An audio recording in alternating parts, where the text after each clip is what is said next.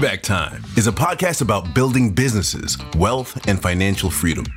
We try to uncover the challenges our guests faced, the mistakes they made, and the steps they took to achieve their goals. The overall objective is to provide you with a roadmap that leads to your own success. Sean Tepper is your host. Are you ready? It's Payback Time.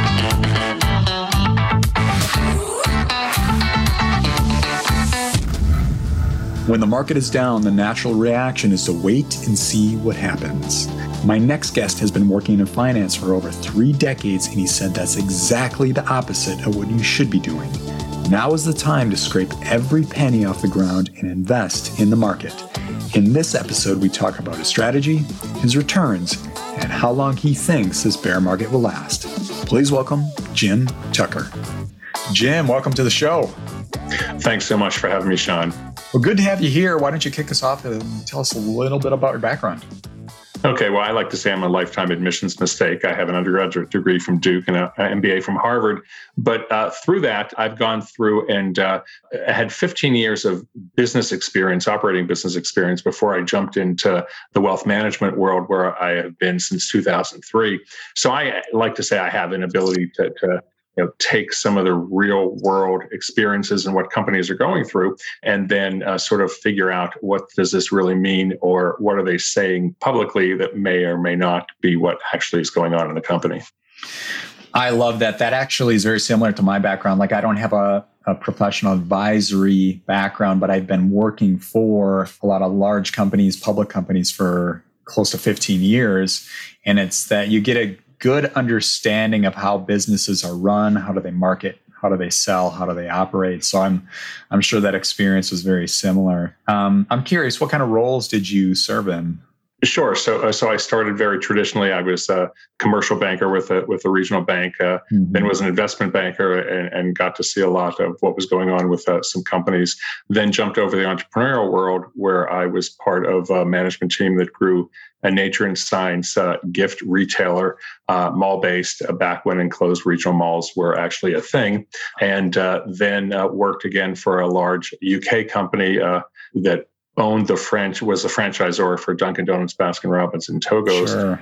And then went back to a real estate technology company that I was one of the first employees. They now have over 500 employees in a bunch of different cities. So it's exciting. Again, starting in the finance world, transitioning into the operations, the business operations, and more the entrepreneurial world, and then deciding that it was much easier, instead of writing a business plan and asking people for money, just to ask them for money. And so I've done that with my wealth management firm, and now we manage over $300 million for mainly individuals. Sure. And how long have you had this firm? The firm is been in existence, Tucker Brewer Wealth Strategies, in Durham since 2013. I got into the business with the big Wall Street firms. I started at UBS. Then went to Smith Barney, and then Morgan Stanley acquired me along with the rest of Smith Barney in 2008 in the meltdown. Got it. Well, thank you for providing your background here, because it gives us really good context on what kind of businesses you might know and be aware of, and not just the businesses, but the market, which we'll get to in a little bit. But first, a lot of our listeners like to learn about how you got started in the stock market. So can you tell us, when did you start investing? Oh, it's a very sad story. Thank you for reminding me. So I was 13 or 14 and I had a bar mitzvah, and my father said, you should take some of that money and put it into the stock market. So I said, well, what do I do? And so he got me 100 shares of Duquesne Light, which is a nice, exciting utility company that went from $14 to $19 a share, and paid great dividends. And then I said, this is really boring. And so he put me into a different stock through at that time, a stockbroker. And that stock went from 19 to 31 in the 1970s. And I was thrilled. So it was maybe like 5 or 6 months having had this boring utility. And so I called the stockbroker and I said, I'm going to sell. And he said, why are you going to do that? I said, because it went from 19 to 31. That's great. Well, here's the sad part of that. That stock was called Viacom. And if I had just held on to that from the 70s until basically today, that would have been a home run many times over. So that's how I got introduced to the stock market, and then basically became an investor and got to see the effects of not watching your portfolio, as I had a tech-heavy portfolio in the 2000 dot-com bust. So I took, at that point, a nice bit of money and made it a less nice bit of money. And so I really, sort of dabbled and had an interest in it in various ways in investing. But it's not a good start. And that probably helps, because I think we learn much more from our mistakes than from our successes. Absolutely. We'll dive into some of the pullbacks in the market because it relates to what's going on today. Knowing that you started in the 70s, you had some good experiences. Just to backtrack a little bit, this is a good question for our beginners, is what kind of dollar amount did you start with? This was $1,500. So you don't need a lot of money. I am now a financial advisor, so I am wired to be very conservative. So I now don't necessarily recommend that individuals starting out find the one stock, but rather find a group of stocks. And that can be done either through an exchange traded fund or a mutual fund that gives you some diversification. And so again, that's the boring financial advisor answer that I'm sharing with everyone. Sure. And that's aligns with a lot of the advisors and wealth managers we've had on this podcast. But some of those same individuals, they can take a more aggressive approach. I'm curious to know, what is your strategy or investment strategy today? Well, let me unpack that, because I hear a lot of different questions in what you just said in terms of the strategy. The strategy for me, as I sit down with a client, and this should resonate with everyone on the call today, is that it's not about growing money for the sake of growing money. There should be a goal. There should be an objective. And retirement's too broad. But if you start envisioning what the use of that money looks like, that becomes very helpful in terms of your time frame. How long do you have to get to that point where you're going to start using the money? And so then that should take you a little bit more into how aggressive you want to be, what your risk profile and what your risk comfort is going to be. And so I try and steer my clients less to the fact of what their stomach says as we're going through things like this, but how much time do you have? Because your time is a friend as in investing, and for that and from that, I think that the strategy is really to have a vision of what you are investing for, and then with that, make some decisions on how you invest. So it always, and I'm sure I'm not the first person to say this for your listeners to hear it, that it's less about the specific investment and more about the allocation. And that ultimately is how you make money in the market and lose less when the market goes down. And that's where, I think, in terms of the strategy, it's to really focus on downside capture. How much are you going to lose as we've gone through this? And hopefully you're losing less. But at that same time, back to my technology, horror story of the 2000s, technology is going to be very volatile. So the portion of your investments that are in technology, do not be surprised that they're on this wild ride right now, and plus or minus down 20%. Sure. That's just what happens in this segment, in this sector of your overall investment strategy and portfolio. Sure. That you mentioned the 2000s. Let's drill into that. What happened? Oh, in 2000? Well, irrational exuberance that profits didn't matter for companies, that it was all about, building the hockey stick, which was the terminology that you have a very quick way to have the valuation of your company go through the roof. And that works until it doesn't.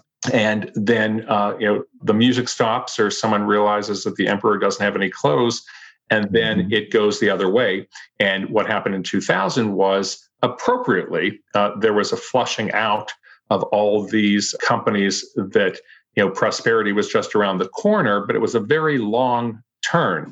And so these are the companies that couldn't be sustained. And that was when, growth and momentum investing and all these terms that are appropriate, at various points in market cycles, but it got way ahead of itself. And so there was a flushing out of a number of companies that didn't need to be public companies, or actually, quite frankly, didn't need to be in business. When lawyers start taking equity instead of dollars for their services, that's when something's a little bit far. And that's what happened in the 2000s, that everyone wanted equity. They didn't want to be paid in dollars. Any specific stocks or funds that you invested in at that time that you maybe shouldn't have invested in? Well, okay. So I was even boring back then. So I remember Janus 20, which was a very concentrated stock portfolio of basically 20 technology stocks. And I remember I had $200,000 plus or minus, and then I had $110,000. So that was... That's, again, a good lesson. And I learned most of these lessons with my money, which, again, my clients are very happy that I'm not learning on their dime. Of course. Now, with those, because it sounds like the Janus 20 was a 20 stocks, I'm guessing? That's correct. Yeah, yes. Very concentrated. Did any of those survive over the next 10 or 5 or 10 years? Yes. I think that, again, pretty much the fund, and I don't remember what stocks were actually inside of the fund, but they all survived.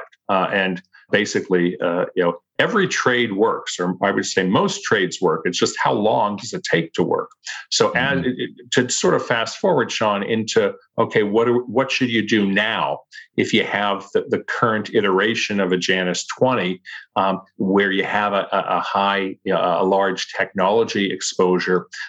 What you do now is absolutely continue with holding those companies. And the reason for that is that while you're not going to like this 20%, 30% decline if you own individual stocks, and mutual funds are probably down, mid-20s if they're very aggressive, there will be a snapback.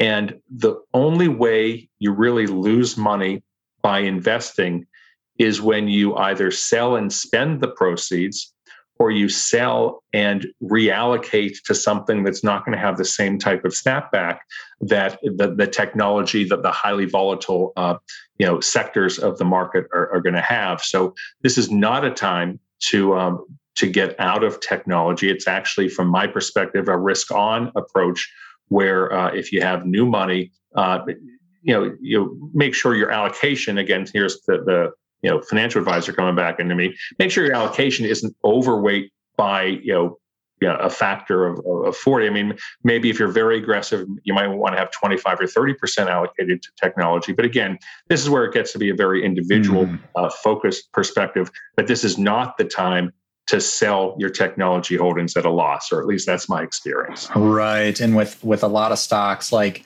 I hold mostly tech because that's my background and what I worked in the last 15 years. I know tech. I know the businesses I invest in, and some of them are down like 70%.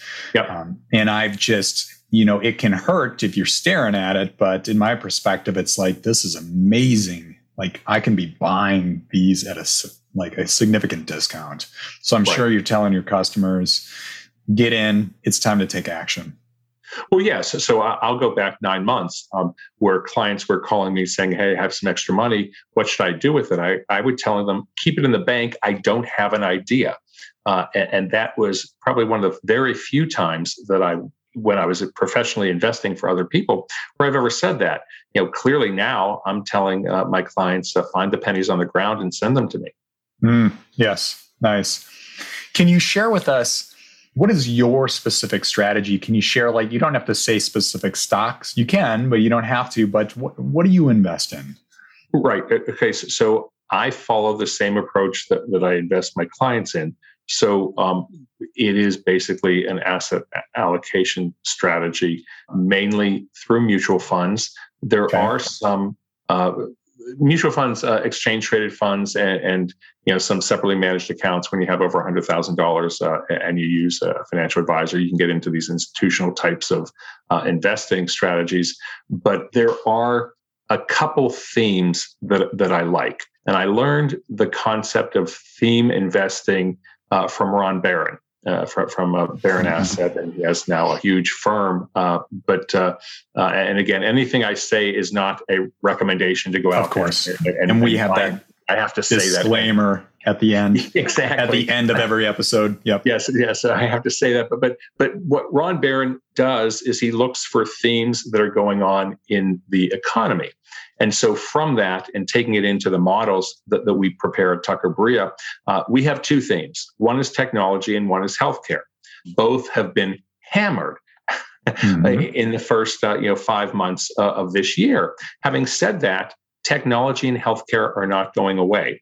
And those are two areas where if I would say that there's an ongoing strategic overweight in our investing, it is with technology and healthcare. Now, those are very broad areas, and whether you go into medical devices on the healthcare side, any area for the most part, over time, my expectation is going to be a very nice payoff, especially at the valuations we have right now.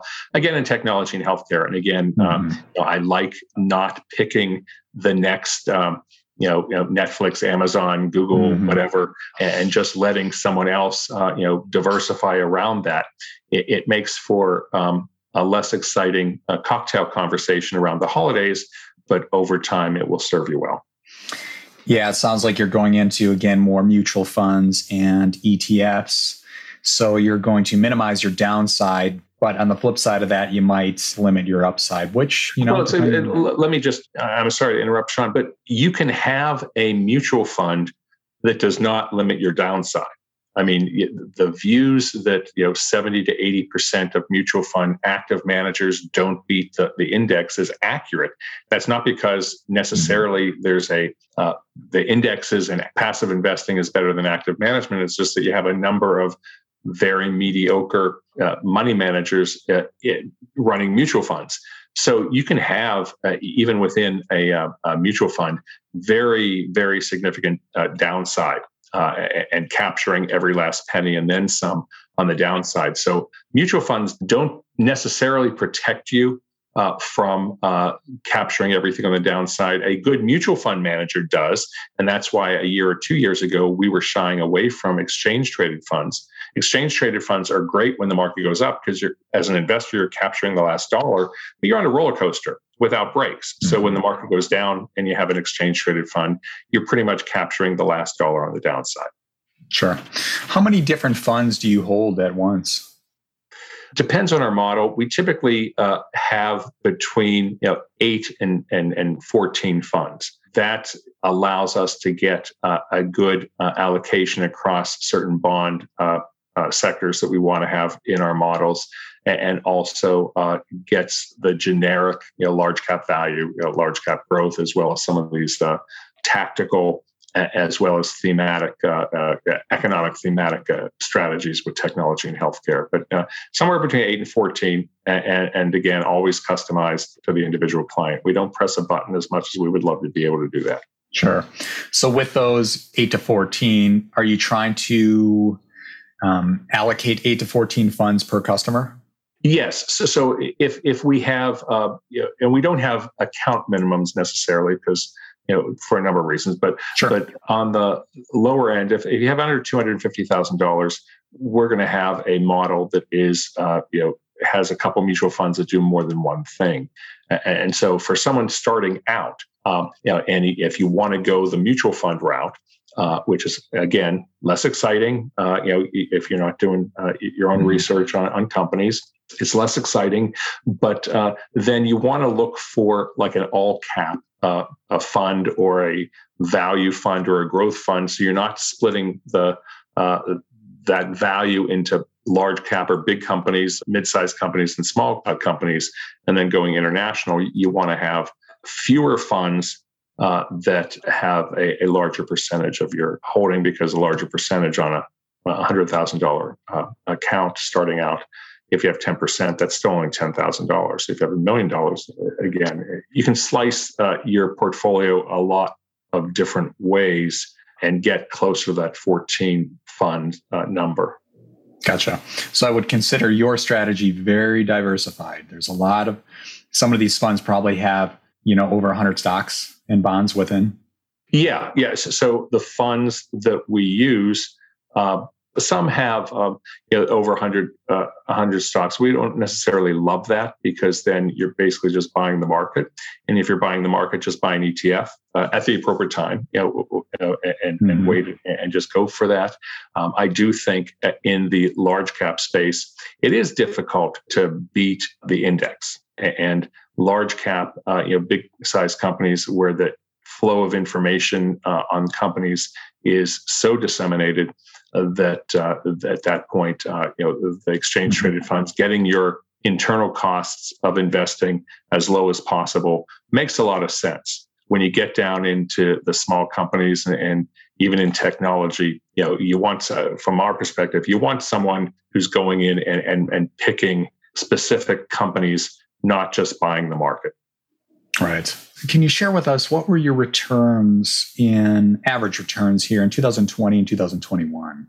Sure. Okay. So let me do a caveat here in that we don't put together a portfolio of stocks for clients. So we don't have a return based on a portfolio that we develop and manage. What I've seen in working with clients based on their risk comfort. Now you say 2021, right? So that was the go-go years, or you were talking the last 5 Yeah, the last two. And I like to ask the question about 2020 because there's a special time period in that year around March and April. I was going to say March, yeah. Yep. Yes, so we became a little tactical, but our returns in that period, again, depending on the client, were virtually all double digit and some in the mid 20s. I don't think I saw a client return during that period in the 30s. Again, I'm talking on a portfolio basis. Sure. But high teens, low to mid 20% returns. That was our experience at that period. Again, when I talk about with the world moving much faster than it used to, if you went out of the market or made any type of tactical change in March or early April, you would have missed a lot of the recovery that happened. And so that's what happened in March with COVID was a very unique event. But the takeaway should be that be careful about any type of large jolt or dislocation in the market, because when it comes back, you don't want to be on the sidelines. Sure. Absolutely. You want to be in the market. Let's take a quick commercial break. Do you wish you would have bought some stocks earlier? Imagine you had $5,000 to invest. Let's say you bought Amazon stock in 2010. That $5,000 would now be worth over $95,000 today. Let's say you bought Tesla stock in 2013. That $5,000 would now be worth over $220,000 today. And let's say you bought Netflix stock back in 2012. That $5,000 would now be worth over $245,000 today. Do you feel like you find out about opportunities like this way too late? What if you could find great stocks before they become mainstream news? And what if a software found those stocks for you? With Ticker, you can find great stocks before what feels like the rest of the world finds out. No matter if you're a beginner or experienced investor, Ticker will help you find great buying opportunities and get a head start on your wealth building journey. Get started today with a free trial. Visit ticker.com. That's TYKR.com. Again, ticker.com.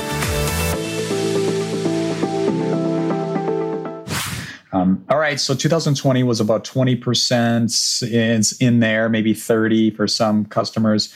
What about 2021? Okay. So 21 pretty much continued that. We had, and to my point earlier that I didn't have an idea. I thought the market was going to come down, but we weren't doing much of anything other than the energy opportunity we did see at the right time to put our clients in energy, which was probably a 2020 event.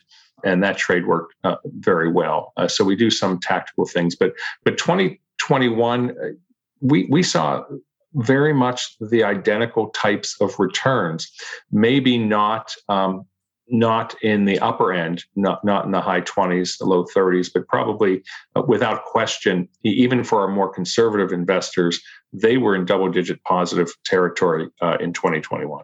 Sure, that's good to hear. Sounds like pretty consistent strategy with your investments.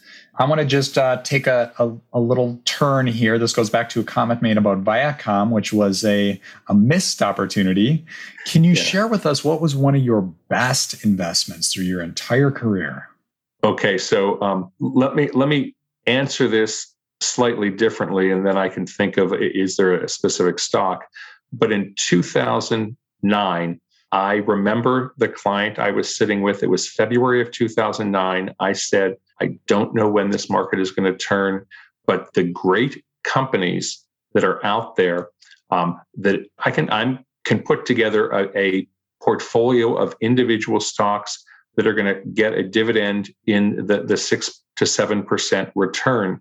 And I did that. So I used to say I'm never buying individual stocks. Well, I went ahead and hit multiple home runs for that group of stocks that I put together for my clients in early 2009. So I started with that one client in February. The bottom was March. I mean, again, I'll always take luck over skill any day of the week.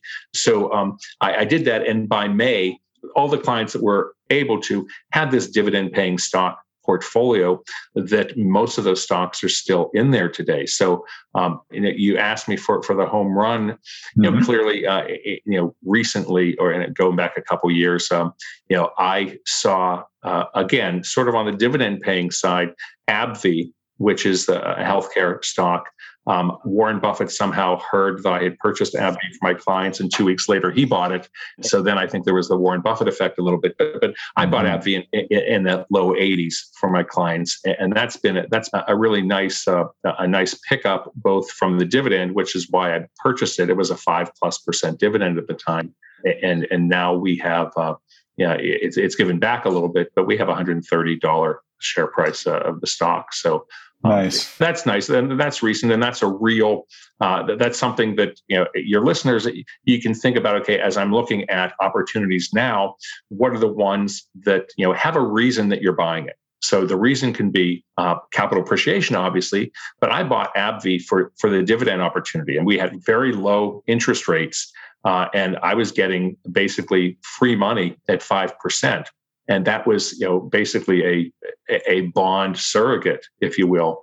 Buying AbbVie. Sure, it's a large cap. I don't know if it's large cap value officially, but a lot of the pieces of reasons why I purchased AbbVie, it was less for the capital appreciation, which did happen, but much more for the dividend that was paying.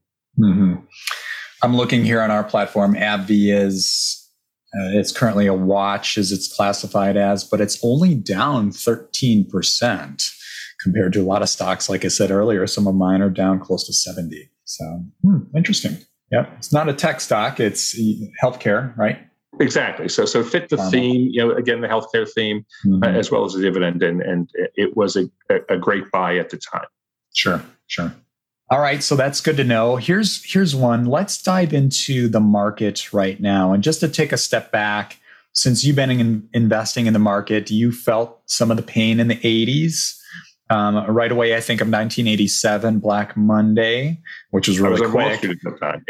Really quick. And then we had the dot-com bust, right? And you touched on that. A lot of garbage. I'm going to be harsh here. A lot of garbage businesses were simply adding .com to their name and getting and going public, which is ridiculous. And then, of course, 2008. So what do you see about this market right now? Can you speculate how long this is going to last? I know a lot of customers are asking me that question. Yeah, well, let me first start by saying what we're going through right now is a typical part of the market cycle. So unlike COVID, in March of 2020, which we've already talked about, that was an unknown event, an unknowable event of what was going to happen. Mm-hmm. Rising interest rates, potential for recession, these are all normal parts of the market cycle. So that is my sort of bias and my background. So now I come and I say, okay, if in fact, looking at 2020 specifically, and how quickly it turned, I do think that once the shock of rising interest rates, cools down, I really can't see, sitting here today at the end of May 2022, I cannot see this downturn lasting much more than a few months, quite frankly. I mean, what I'm telling my clients is, we have this volatility, but after the midterm elections, at this point, I really think there's going to be a year-end rally. I think there's going to be a year-end rally because midterms, the expectation is that our federal government is going to be split between Democrat and Republican. The market loves gridlock in Washington, D.C. And so that will help. The only caveat that I put to that, and I look to 2014 when the Federal Reserve raised interest rates right before the end of the year. And that was a very different strategy, but it basically tanked the market and if not the economy at that point. So my view is on the short side of it, we're in basically June. So we basically within 5 months, and if it certainly it would not surprise me if it happened within 5 months or right after the midterms in November, and it could go on another 4 to 6 months after that. But I don't really see this being a long sustained downturn and malaise and all the other words that have been thrown around, going back over the years. So again, that and 10 cents will get you 10 cents, but that's my view. I mean, that's my view. I mean, I've already said we're on a risk-on approach. Yep. The likelihood of additional downturn from this point is so minimal from my perspective. It's not necessarily when we go forward, because for some people, going forward means going back to where we already were and then going on ahead beyond that. That's not really how I look at it. I look at it as, okay, from this point on, is there a greater chance that we're going to have additional downturn, or are we going to go up from here? And I really think my expectation is we're going to go up from here. We might be volatile until November, but I really do see that as early as 5 months, we will be on a path of everyone saying, oh, the market's back. I'll let other people talk about that. Yes, I totally agree. I've been looking at a few sources of other financial professionals in the market, and they totally agree with you. They say this could be October, November. We could start to see this take off. It's not going to sustain longer than we really think it will. There's a lot of fear right now, but as I tell people, no matter if it's lasting another week or another year, don't sit on the sideline. You want to take action. Without question, this is not a time to be cautious. Right. Exactly. Yeah. So thank you for that positive feedback there on your thoughts on the market, because and you've been there before, and I try to remind people of 2008, when the pain hits, it feels like, oh my gosh, this is going to sustain forever. And the reality is it doesn't. It corrects, and it's just a matter of time. And what I learned, the question I learned to ask after 2008 is, what if I'm wrong? So as we come here, I have listeners who are very concerned. They don't think that it's going to come back in the same way that you and I have been just talking about. Just think about, what if I'm wrong? You don't want to miss all of it. So, okay, you can be within that range of being cautious still, but always ask yourself, not just with this time, but it's appropriate now, but anytime you're thinking about making a move in the market, what if I'm wrong? What happens? And what if I'm wrong if you decide you're going to lose all your money, and that's fine? Well, that's fine. But if you're out of the market when the market does snap back, that's a big wrong. Yes, I totally agree. Before we jump into the rapid fire round, is there any question, or any questions, I should say, that I didn't ask and should have asked? Well, no, I think that I'm a believer that corporate profits are a driver of market growth. And so as we go through these hiccups, And if you're buying individual companies, look at corporate profits. Without question, they are a key bellwether as to what's going on. So you go back to 2000 dot-com bust, there were no profits, not even an expectation of profits. And so that held true. And I think that the supply chain issue, which is a real one in holding back some profitability, but I do think that companies are trying their best to figure it out. I like that. That's very much the ticker philosophy. The Warren Buffett is buy businesses with strong financials, that strong income statement, cash flow statement, and especially that strong balance sheet. All right, let's dive into the rapid fire round here. This is where we get to find out who Jim really is. Uh-oh. If you can, try to answer each question in 15 seconds or less. You ready? Okay. All right. What is your favorite podcast that you listen to? Sean Tapper, Payback Time. All right. And I know you listen to it because you told me before the show. That's right. Are there any others that you listen to? I'm still a newbie as it relates to the podcast world, so I'm going to pass. Okay. All right. What is a recent book you read and would recommend? The recent book that I read, I grew up in Pittsburgh, Pennsylvania, so I read about the Squirrel Hill shooting, which is not an uplifting, happy book. And you caught me right before I'm going on vacation. So, ask me in a couple of weeks. But the Squirrel Hill in Pittsburgh, Pennsylvania, the book about the individuals and the people that were impacted by it was resonated with me. Sure. Gotcha. I am also, when I go on, there's certain vacations that there's a lot of travel and exploring, and there's other vacations where you're sitting by a pool and relaxing. And that's when I bring a few books with. What books are you bringing with you? I'm curious. I'm going to the bookstore after this. Okay. So I am not a prolific reader. So I literally, when I go into a bookstore, I have to go into a bookstore. Obviously, the Tom Clancy series, I'm through because I very much escape types of books. So I'll look for that. But beyond that, I look for things that, and I gravitate, even though I said Tom Clancy, I gravitate towards nonfiction. Okay. Gotcha. Yeah.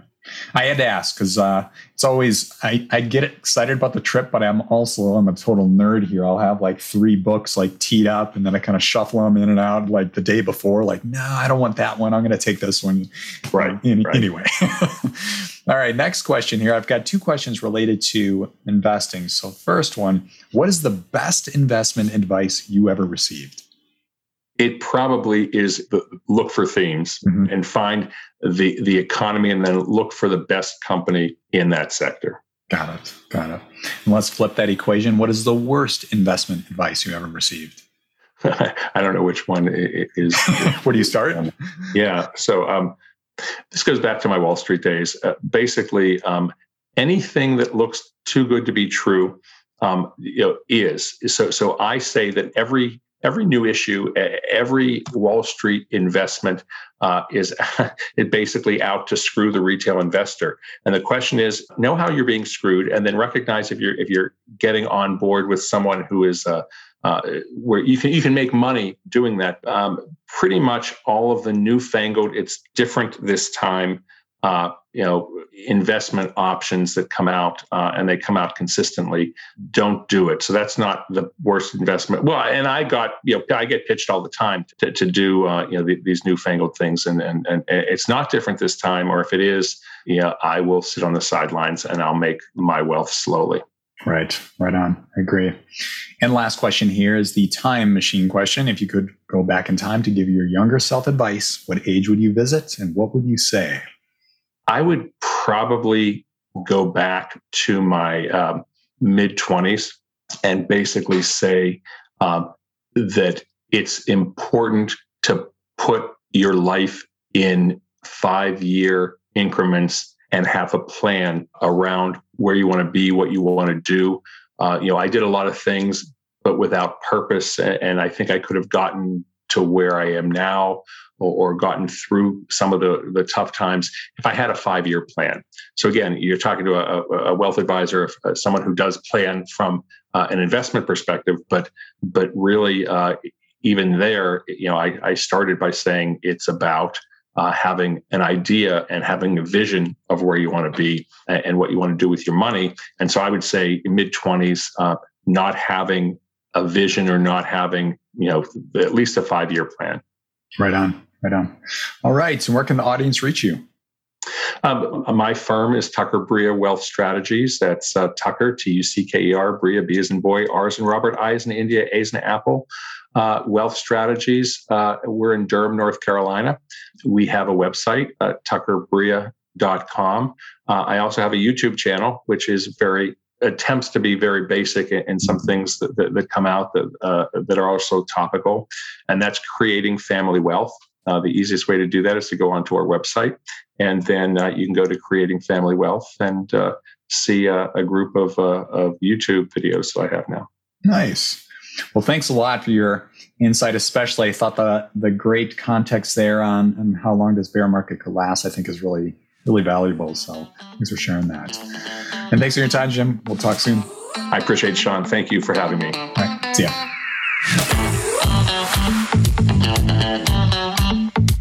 Hey, I just want to say thanks for checking out this podcast. I know your time is valuable and there's a lot of other podcasts out there you could be listening to, so thanks for taking the time to listen to my guest story. If you did enjoy this podcast episode, could you head over to iTunes and leave a 5-star review? That would be much appreciated. Thank you. And last but not least, on this podcast, some episodes we do talk about stocks.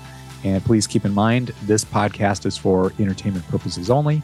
So if you did hear any buy or sell recommendations, please don't make those decisions based solely on what you hear. All right. Thanks a lot. See ya.